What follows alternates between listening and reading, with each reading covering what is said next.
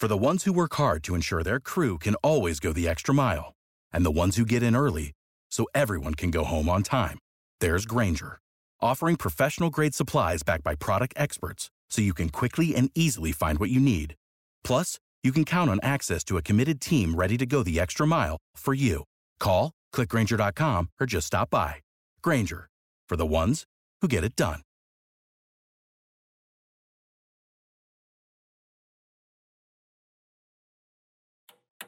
With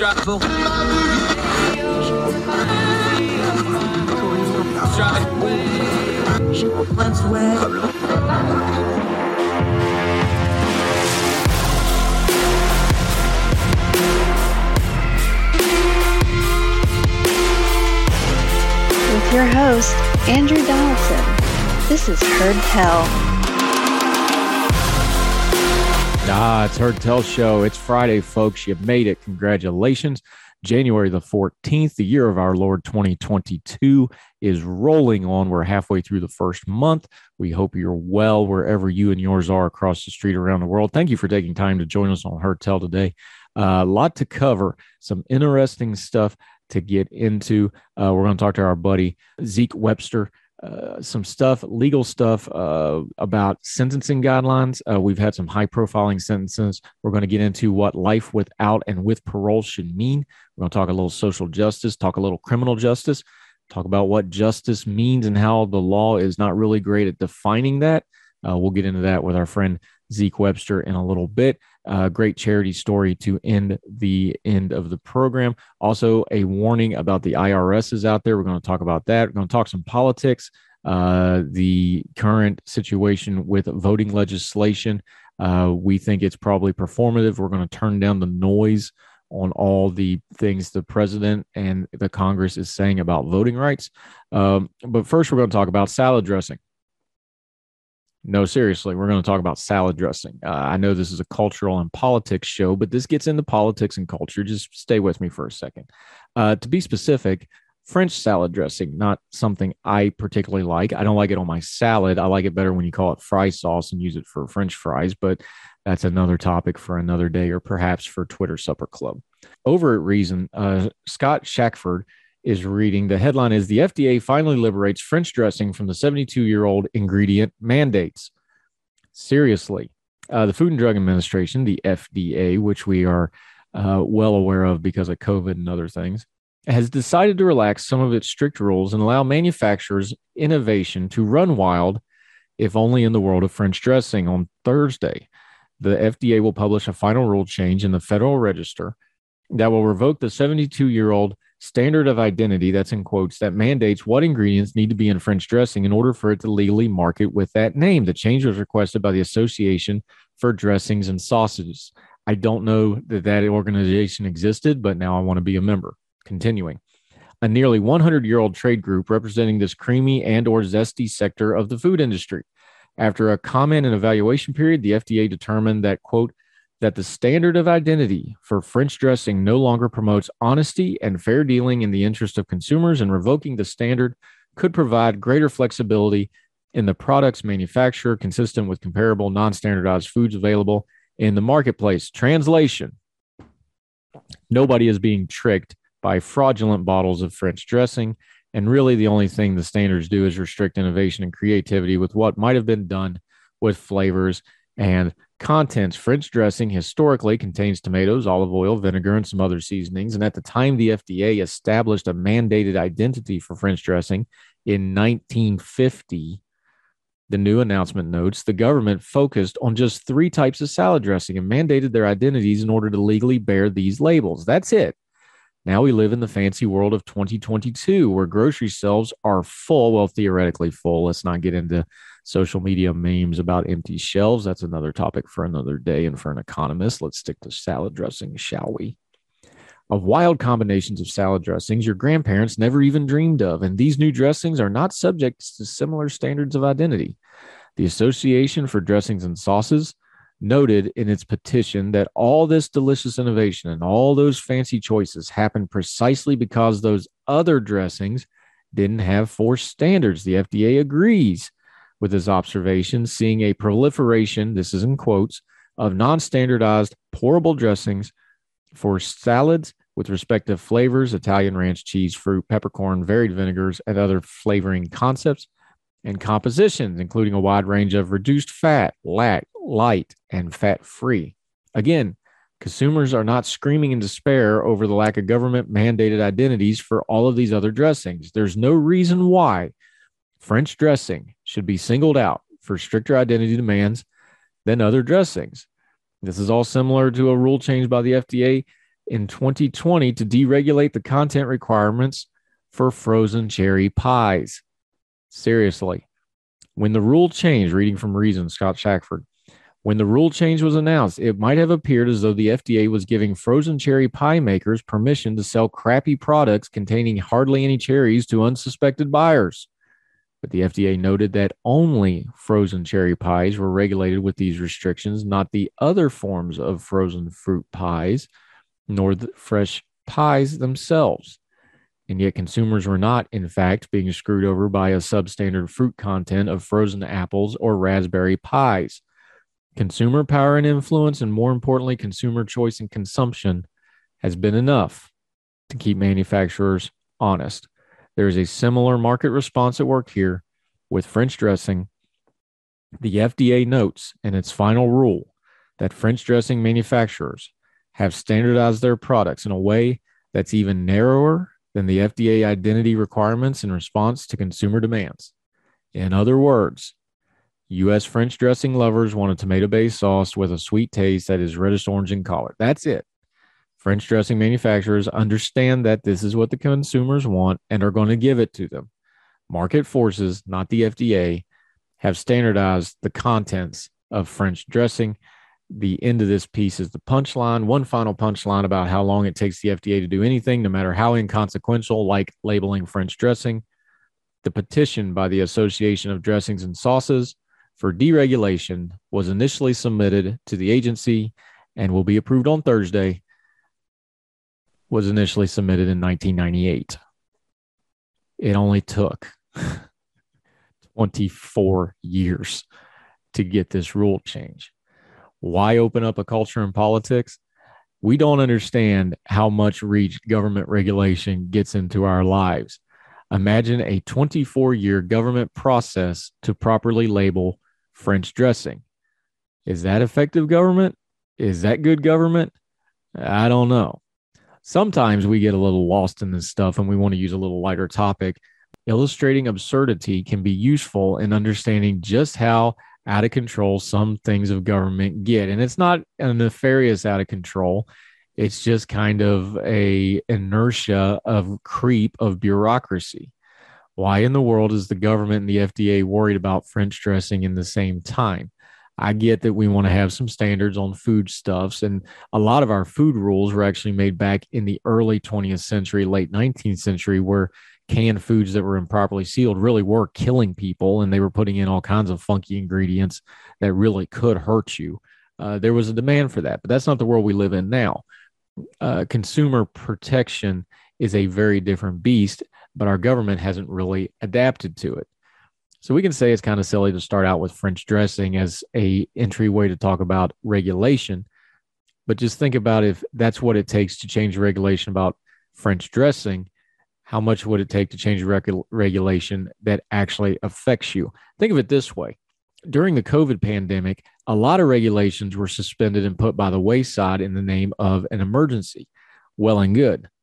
We should probably ask ourselves, though, if all those regulations and rules and bylaws and whatever the case may be could be set aside for an emergency and we didn't really miss them and people really weren't dying in the streets or wailing at the unfairness of it all, maybe we shouldn't have had all those to start with. We tend to look at regulation somewhat like a potted plant. We mostly ignore it unless it dies or smells bad, and then we realize we forgot to water it. We do that with our government. We forget that government needs tended to, especially the bureaucratic arm of the government. Bureaucracy creeps and grows and becomes malignant if not tended to. Things like the FDA, how they label salad dressing is kind of a silly topic, but it is an example of what happens when government isn't innovated and it isn't controlled and it isn't managed. We don't need these old standards for things like salad dressing. Our government has more important things to do, especially the FDA, who showed themselves to be completely inept, unable to communicate, and unable to function at their basic job when things like COVID-19 hit. Maybe if they don't spend 20 years on salad dressing, they could be more focused on things like vaccines and home testing kits and trying to not let 800,000 Americans die of a disease because of inefficiencies in the way our public health is managed. It's not all their fault. It's not because of French dressing that COVID-19 happened. But these things don't happen in a vacuum. They happen in a sequence. And a government agency that can't get salad dressing right, it's no surprise that they're going to have trouble when there's a real crisis with real lives at stake at hand. So it's a little silly. It's a little bit of a reach. It's a little bit absurd. But there's some truth here. If they can't handle a salad dressing bottle, we sure can't trust them with a major illness. We deserve better government in both cases. More Heard Tell right after this.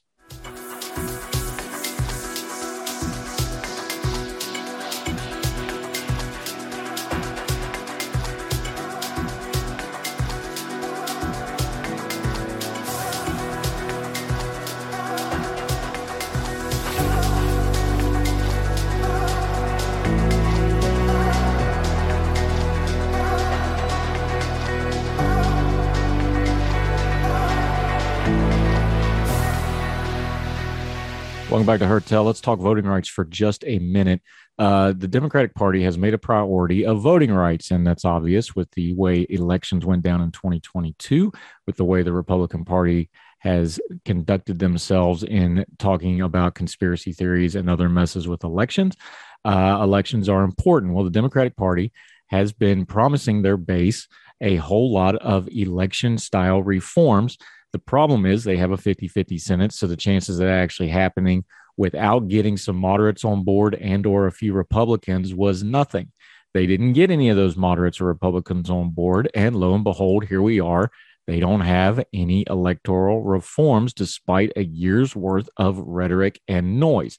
To the point, Washington Post, Democrats' hope of finally pushing through voting rights legislation after months of Republican opposition appears to be fatally wounded Thursday after Kyrsten Sinema, the senator from Arizona, announced she would not support changing Senate rules that have long allowed a minority of senators to block legislation. Sinema's position, outlined in a midday floor speech, echoed her previous public sentiments, defended the filibuster, the Senate's 60-vote supermajority rule, as a tool to facilitate bipartisan cooperation and guard against wild swings in federal policy. But the circumstances in which she reiterated it, as Senate Democrat leaders prepared to launch a decisive floor debate and less than an hour before President Biden was scheduled to arrive on Capitol Hill to deliver a final forceful appeal for action, put an exclamation point on her party's long and fruitless effort to counter restrictive Republican passed state voting laws. Let's pause right here and stop for a second. We're going to set the election stuff and the actual details of these bills to the side. We will have on experts to talk about those, like Jenny Coulter, our election friend, who has gone into great detail on this program before about the good, the bad, and the indifferent of things like the John Lewis Voting Rights Act, like H.R. 1, the For the People Act, other priorities in legislation. Those are detailed things. We'll get into them at another time. What I want to deal with right now, just to turn the noise down on this, is why this is happening today. Okay. This is not news. This is not new. Senator Kyrsten Sinema, and Senator Joe Manchin have told the Democratic Party since at least March that they were not going to break the filibuster. And we've had news story after news story, news cycle after news cycle, pundit after pundit, commentator after commentator, coming up with some version where they weren't going to say no to this. And both of them were consistent and said no. Now, I understand people want to argue whether they should say no or not. They want to argue about the filibuster. Just the facts on the ground is they said they weren't going to vote for this. And here we are a year later. They're still saying they're not going to vote for this. So what we have here is what we call failure theater. This is the habit of Congress and the Senate, and the congressional side is guilty of this too, where they fail publicly to make it look like they're trying really, really hard. Your actions speak louder than words. I want to ask our progressive friends something because they've been bringing it up because I've been talking to them about them. They're very frustrated here. You have the president going out and talking about what a huge priority this is for him. And yet it's set to the side burner at best for over a year while they went after other priorities. That's fine. That's his prerogative. It's his administration. The Democratic leadership, Chuck Schumer in the Senate and Nancy Pelosi as the Speaker of the House, they can set the agenda any way they want to. They went after Build Back Better. They did COVID relief. They did infrastructure. I understand politically why they did all that. Infrastructure was the one that had the best chance to pass, and it did. COVID-related stuff was going to pass, and it did. So they focused on those things, and then they took a flyer on trying to get the Build Back Better stuff through, which so far to date has failed. They're not going to get it in anytime soon, and with the election looming, it's not looking good. So why today? Why this week? Why all of a sudden are they talking about this election legislation as if it's the most important? It's very, very simple. It's an election year. They've got to go into these neighborhoods. They've got to go into these districts. They've got to go into these states. They've got to fire up their advocates and their base and their most solid supporters who really, really, really wanted this. And they're not going to get it. So somehow they got to make it look like they did something to try to get it. I call it kabuki failure theater. The Republicans do this too, but this time it's the Democrats. So let's call it what it is. This is an exercise in look how hard we tried. Oh, gosh, darn it.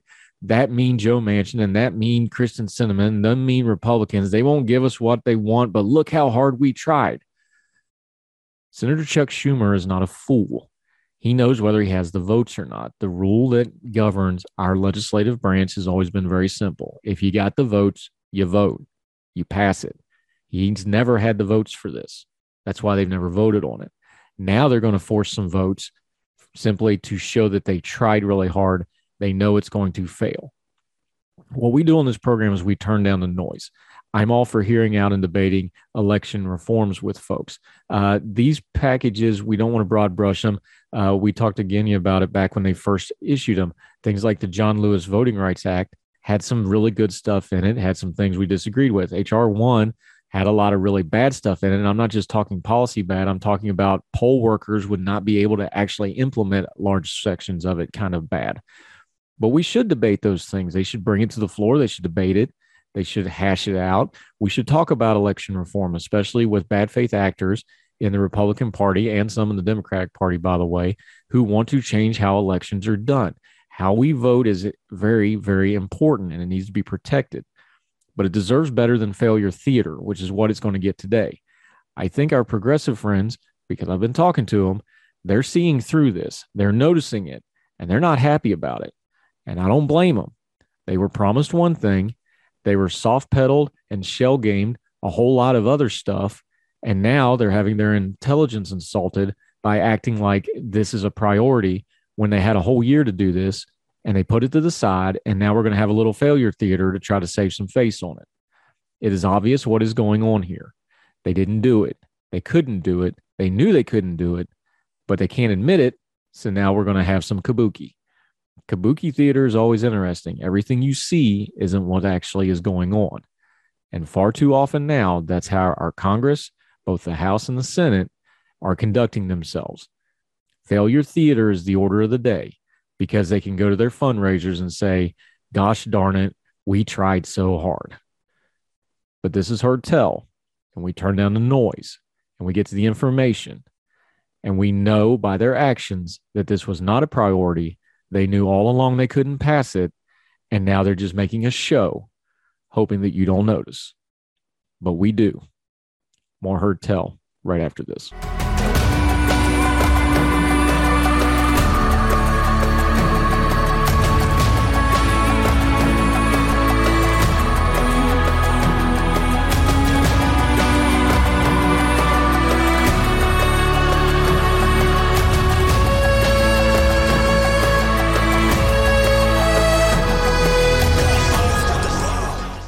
It's hard to tell. We're welcome back a friend of ours, Zeke Webster. He's an attorney. He's a public defender. He is a sometimes contributor at ordinary-times.com. Hint, hint, hint, Zeke, we miss you. Get to writing when you get a chance there, when you're not defending the downtrodden and upholding freedom and justice. How are you, sir? I'm doing just fine. How are you? Good. We did a little back and forth on Twitter. I wanted to get your thoughts on it because I think it's a worthwhile conversation to have. But you were doing what you normally do. You were advocating for legal matters and matters of justice. And you started talking about sentencing guidelines and sentencing standards, especially when it comes to things like life without parole. Just real quickly, so you can kind of overview, let's make sure we got our nomenclature right. Life without parole, what does that specifically mean? What does it mean legally? And is the parlance the way we take that to mean it the way it actually is in the books and in the court of law? Well, it's one of those things where you always have to attach an asterisk to everything you say about this, because criminal law varies a great deal from state to state. And, something can be true in one state, not true in another. But in general, when you use the term life without parole, that means that life is exactly what it says it is, that you will never, under any circumstances, get out of prison, so long as that sentence is upheld.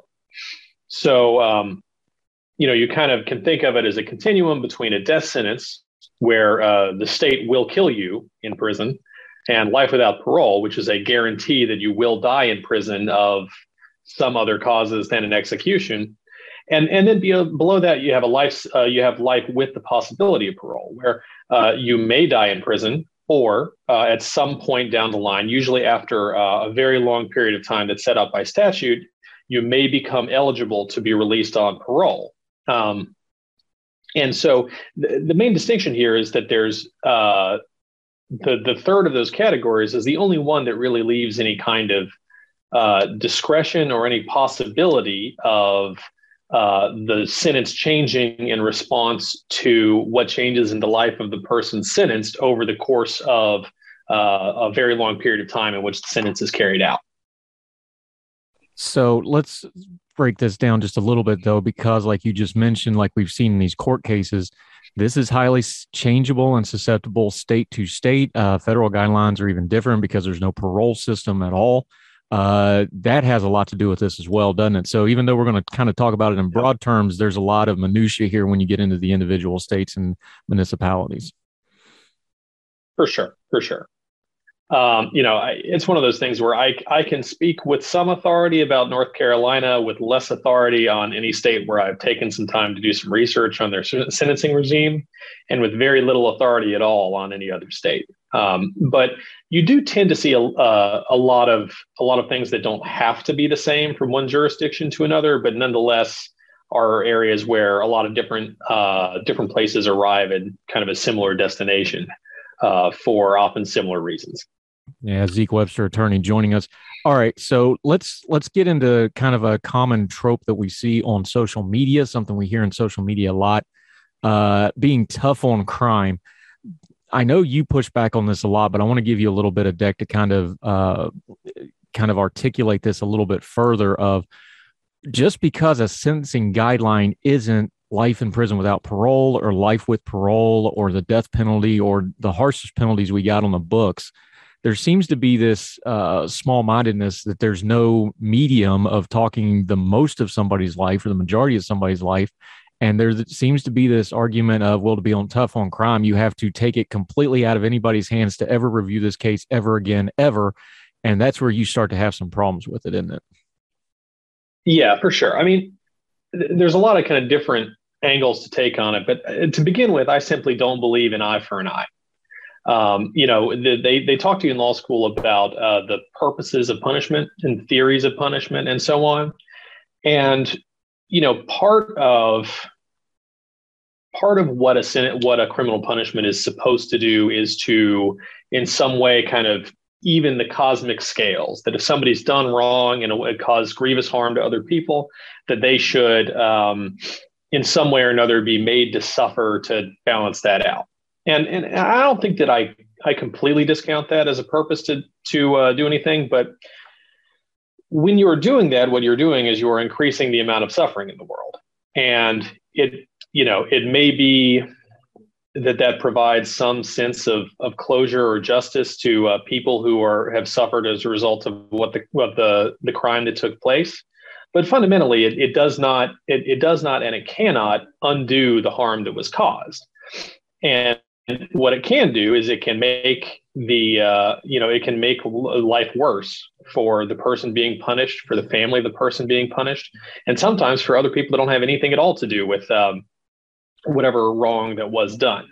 And so, like, in that context, if you're looking at sentences of 10 years, 20 years, 30 years, that's an extremely long time. That's a life-changing amount of time. And if somebody I just kind of like try to anchor it in my own experience, right? That, if you look at a sentence that in the context of a serious felony, a lot of people might not think of as being all that long, 10 years, right? Well, I'm 35 right now. I'm a married practicing a public defender. And when I was 25, I was a guy waiting tables outside that had just gotten out of college. I think that, the bulk of my adult life has all happened over the span of 10 years. And people can grow and change a great deal in that amount of time. And a lot of things can happen that if you're in jail, you miss. If somebody has young children and they go to prison for 10 years, you're basically missing out on all of that child growing up. You're probably going to miss out on the deaths of your parents. In a lot of these cases, I mean, you're going to miss out on anything and everything for a very long time. And that's above and beyond the fact that as they currently exist, jails and prisons in this country are dangerous, brutal places where a lot of people have terrible things happen to them in prison that are not supposed to be part of their punishment. It is a national disgrace, the extent to which we turn a blind eye to sexual assault and other violence that happens inside prisons. And, I think that anybody listening to this, if you were faced with the possibility of doing 10 years in prison, you would regard that as an awful, awful thing that you would do just about anything to avoid. And so I think given all that, you can't look at 10 years and say, oh, well, that's just a slap on the wrist. I mean, it's not, even for very, very serious crimes that cause very, very serious harm to other people. What do you think the disconnect is? I mean, I know that's just people spewing on social media. That's not real life. We talk about that a lot, but there is a overriding sentiment. I'm sure you ran into it in the course of your work, because when people hear you're a lawyer, especially the public defender, I'm sure you get those kind of questions a lot. Where's the disconnect? I know we confuse, the law doesn't really have a good answer for what's justice and what's retribution and those kind of more philosophical questions, because you got to put this stuff in black and white. But it has to fall into those realms because we're dealing with people here. Where do you think the disconnect there is, where we start thinking, okay, convict, and we stop thinking person? Well, I think that you just hit at the heart of it, is that it is much easier to think about these things if you can create an understanding of the world for yourself, where there's two kinds of people. There's good, normal people that would never commit a serious crime. And then there's criminals, there's convicts, there's brutal monsters that just need to be separated from the rest of us. And the thing about that is that in many cases, people don't realize how much a otherwise totally normal person might wind up doing if they were put in the wrong situation on the wrong day at the wrong place and time. And, when you do the work that I do, you find yourself, meeting people in person that have been accused or that have been convicted of, rapes and murders and homicides. And almost every time you sit down in a room to talk to somebody that has that in their past, and they don't actually come off that different from anybody else you ever sat down in the room to talk to. I'm a big believer that fundamentally we are all human. We are all complicated, and that the moral value of a person is more than the worst thing they've ever done. And when you dig into it, it's very messy and uncomfortable, but ultimately that's the truth that we deal with. And so that's why I often think that whether or not somebody is guilty is sometimes a less interesting question than what we're going to do about it, and whether what we're going to do about it is something that will actually make the world a better place. Yeah, we're talking to Zeke Webster, our friend, attorney, and we're going to get into more of that, these sentencing guidelines. We're going to talk about things like the Arbery case, which we had a little bit of a bumping of heads on, and we'll discuss that as an example of this and a lot more right after this on Heard Tell.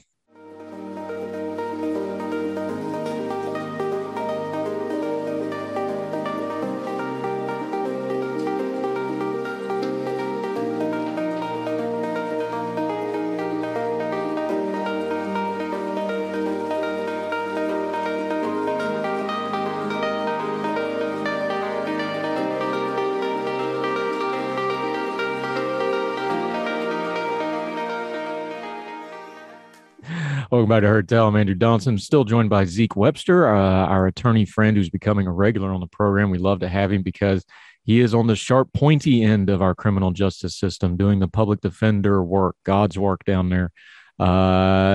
We were talking about these cases. Let's talk about a big case that got a lot of national attention, Ahmaud Arbery. I don't want to deal with the bad faith actors because anybody with a functional frontal cortex saw this video, looked at this case, and knows exactly what happened here. I was good with the verdict. I wrote about the verdict. The people who showed no remorse and the two people I think that was most responsible for the crime, the one that pulled the trigger and the one that, in my opinion, and I think the evidence bore it out, the father that masterminded this whole thing got the life without parole. The other person that was there that showed remorse and cooperated, he got mercy as it was with the possibility of parole. But even within that, I felt that was a just sentencing. You still had a little bit of pushback because you seem to have a consistency when it comes to life without parole, however. Yeah. I mean, I unsurprisingly, I'm also an opponent of the death penalty. And, I often have an attitude when you look at, somebody like, say, like Dylann Roof, right? People that commit extremely heinous crimes, mass murders, people that target innocent people for absolutely no good reason at all, et cetera, et cetera, et cetera. My attitude is generally that, if we're going to have the death penalty, I guess this is the right sort of person to apply it to, but I don't think that we should have the death penalty. And that's how I feel about life without parole for this case. I mean, I'm not going to spend any of my time whatsoever defending the McMichaels or minimizing what they did, because I don't think there's any honest way to do that. I don't think that it is particularly likely that over the course of however much time these men have left on earth, that they are likely to change in a way that would make me feel good about them being released from prison. But the thing is that we don't right now know the future. And so, Travis McMichael's 35, and it may well be that he's going to go to his deathbed having not shown any genuine remorse, having not shown any meaningful change, or at least not enough to really change how we should feel about him as a person. But there are a lot of stories out there of, people in their, often as teenagers or in their early 20s who wind up going to prison for their entire lives because of something that they did when they were very young, and something very, very awful that they did when they were very young, who really do manage to accomplish what we would think of as rehabilitation in prison, who do everything that you could imagine a person doing to atone, to accept responsibility, to change who they are, and to have a positive impact on the world. And, when you've got somebody that maybe 30 or 40 years down the road really has achieved that kind of reformation, I think that there should still be at least a chance at eventual freedom for somebody like that. And so, I think that if we were to leave open the possibility of parole for the McMichaels, I don't think that they would ever actually deserve it, and I don't think they would ever actually get it. But I don't know that for sure. And, I don't like that there's no possibility left open for any kind of change far down the road in the future. And I also don't like that this is all taking place in a set of statutes that remove the possibility for leaving this kind of thing open. Because, there are a lot of other cases where people have done, in my view, still very, very serious, grievous crimes, but crimes that I think are less inexcusable than what the McMichaels did, who still face mandatory life without parole. And when you set the system up so that there's no off-ramp, there's no way to account for the complications of life or any kind of way in which people might grow or change or try to atone, you wind up with injustice. And that's the real thing that I object to. Yeah. And I'll just be honest here. This isn't a philosophical argument. This is just my feelings on it.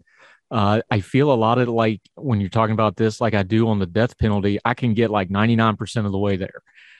I can almost get there. And then you get the literal baby killers of the world. You get a war criminal, you get a McMichaels who just straight up lynch a guy in broad daylight and expect to you get those outlier cases. Is this where we need to go back to what you were talking about before of trusting I know we hate to say trusting the system because that sounds, Pollyannish, but this is why you have a parole review board. This is why you have people designated outside of the criminal justice system to come in later and review these things 10, 15, 20 years later. Is it just a matter of trust, or is it a matter of not understanding how a parole review works down the road, that, hey, they're not just letting criminals out, although you can probably find examples of that. That's their job, to review these things after the fact, after there's been sometimes decades of new information and personal change in these people. Yeah. And I guess my attitude would be that anytime you set up an institution like a parole board, it's going to make errors in both directions. It's going to both release people that maybe should not have been released, and it's going to keep people in prison that really should have been released. And, my attitude, and this may just be my kind of public defender spirit on it, is that I always feel more moved by somebody who remains in a cage that really, really shouldn't be than by the prospect of letting a moral monster out after several decades. And the thing is that when you can't make a system just for the really, really exceptional cases. You can't design these absolute punishments of life without parole or the death penalty and ensure that they're only ever going to apply to the absolute worst of the worst. And in practice, what we've seen for many, many, many years of this process is that, the people that get sentenced to death are overwhelmingly poor people of color, people that did not have effective legal representation at the trial level. And, those aren't the things that should be determining these results, but in practice they are. And, when you set things up and you say that, well, for this charge, it's mandatory life without parole, sure, you're going to get some people that get mandatory life without parole who really are never, ever, ever going to be safe to release from prison. But you're also going to get a bunch of people that are going to have their entire lives taken away where there really wasn't what needed to happen in their case. Yeah, Zeke Webster joining us. One last quick question for you to kind of put a bow on this. We're talking some big picture stuff. This is, total criminal justice sentencing hearing. This is a lot of stuff that's outside of the normal person's reach to really do much about other than talk about it. Where do you think we start with trying to make something like this better? Is it on the institutional side, doing prison reform, parole reform, things like that? Or is this another example where we'd probably be better going after the prosecutor side of it, where they're more, most of those are elected officials. You can put down sentencing guidelines. You can put pressure on that way. We've seen some high profile cases like out in Colorado where they had to come back and revise things after public pressure. What should the average citizen be focusing on there? Is it the institutional side or is it the official side, do you think? I think it always has to be a mix of both. People should vote. They should make informed votes in district attorney elections for sheriff, things like that. And in particular to this kind of stuff, people should not try to get out of jury duty. If it's a hardship that is not, I understand for some people it really, really, really is an unacceptable hardship to serve on a jury, but I think that the jury is a really powerful institution of self-government if we allow it to be. And for it to work the way it ought to work, that requires people to really take it seriously and to serve thoughtfully. And, that's I think if I were if I have to ask one thing of people that are listening, that'd probably be the most concrete one. Just try and get on a jury the next time you get called and think about this kind of stuff. As with everything else, the complexities of the legal system, if we kind of do the little things, we might actually do some good with it, right? Yeah. Zeke Webster, we appreciate you. He's a regular on the program. You can find him on Twitter at Don Zico, and he is going to be doing all kinds of great stuff for us in the future at Ordinary Times and on Twitter, advocating. He does that, and although we disagree some, sir, I appreciate your consistency and your viewpoint. And I hope you're doing well. Appreciate your time today. Oh, my pleasure. All right. Talk again soon, sir. Appreciate your time.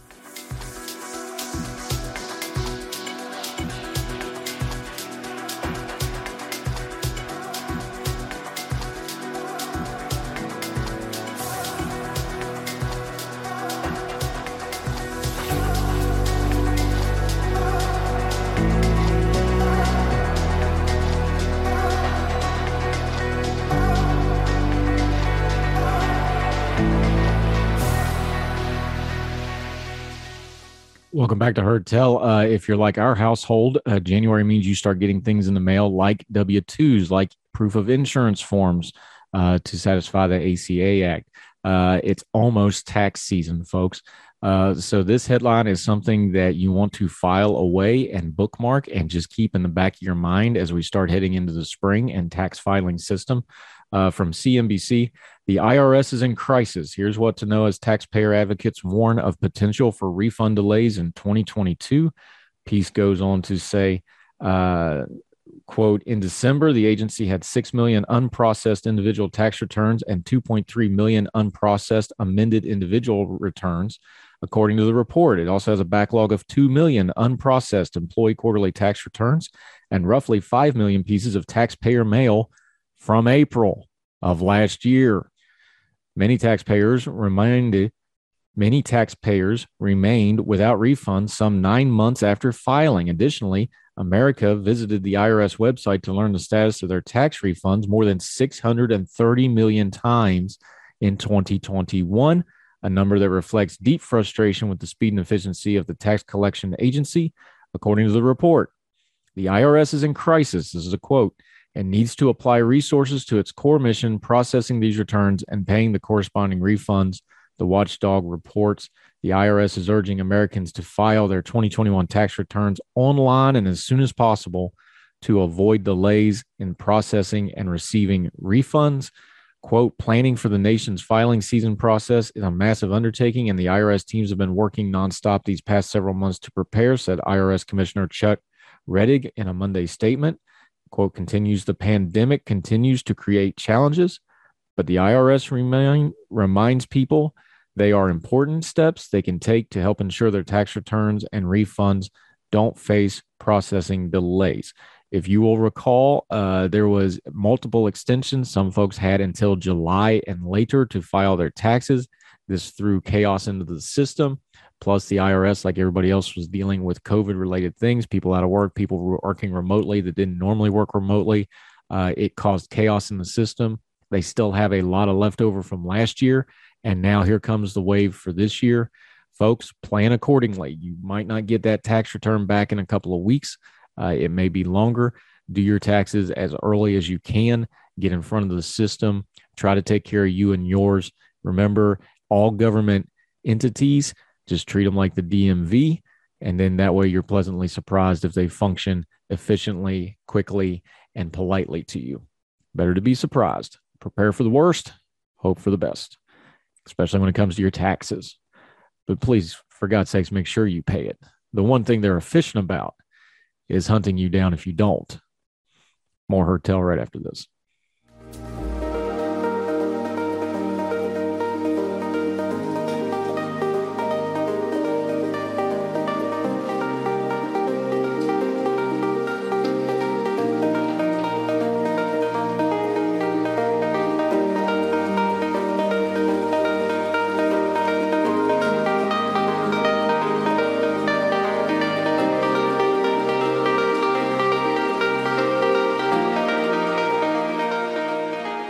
Heard Tell show. You know, we always try to end on a lighter or happier note when we possibly can here at Heard Tell, and this is one of those. We love it. As you know, the NFL playoffs are upon us if you sports ball.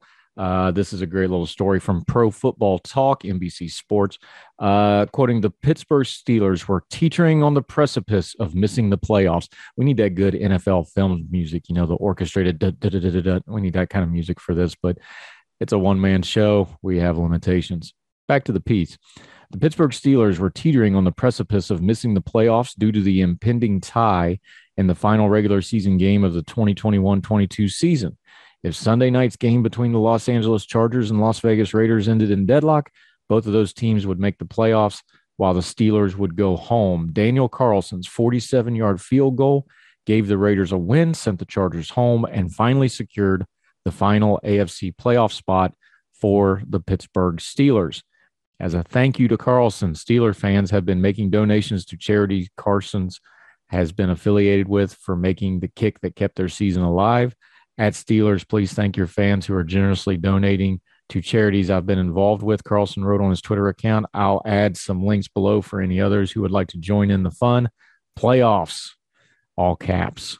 Carlson linked to the Boys and Girls Club of Southern Nevada, the After School All-Stars of Greater Las Vegas, and the A-Team Ministries, which provides support for families dealing with pediatric cancers. Fans of the Buffalo Bills made similar efforts to thank Andy Dalton, Tyler Boyd, and the Cincinnati Bengals in the 2017 as their victory over the Baltimore Ravens in the final weeks of the season ended their 17-year playoff drought. Pretty cool story. We sometimes knock on sports fans for losing their minds. This is a case where they used their enthusiasm for a good cause, brought some smiles, got some money to some good causes. Well done, everybody. That's the kind of sports fan you ought to be. And we like those kind of stories here on Heard Tell. That'll do it for Heard Tell for today. However you're watching and or listening, make sure you share us on your social media. We sure appreciate it. All those platforms, YouTube, iTunes, Spotify, iHeartRadio, wherever you're listening, those have share buttons. Use it. Put us on your social media. Let people know our little program's worth checking out. They also have comments and likes and things like that. Please fill those out. It only costs you a couple clicks and a few seconds of your time, but it means a lot to us. We really appreciate it. If you comment on any of the platforms that we're on, we will try to respond to you. If you want to contact us directly, at Heard Tell Show on Twitter, heardtellshow@gmail.com. Write us a little note, questions, comments, epistles, comments, whatever you got. Be nice. Keep your bearing. Love to hear from you. Might even add it to the show. You never know. The feedback from this week has been so impressive, from the really important and heavy stuff like Morgan Stevens' interview on Monday to some of the lighthearted stuff. We sure appreciate hearing from you. We'll keep doing it as long as you keep watching and or listening. So wherever you and yours are, we hope you're well. We hope you're well fed, and we hope you have a great weekend. We will see you on Monday right back here for more Heard Tell. Take care, y'all. All the music on Heard Tell is provided under a Creative Content license from monstercat.com. Somos la máquina.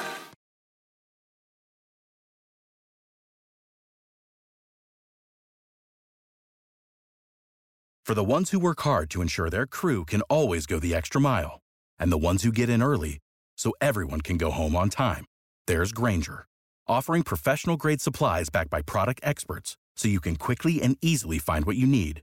Plus, you can count on access to a committed team ready to go the extra mile for you. Call, click Grainger.com, or just stop by. Grainger, for the ones who get it done.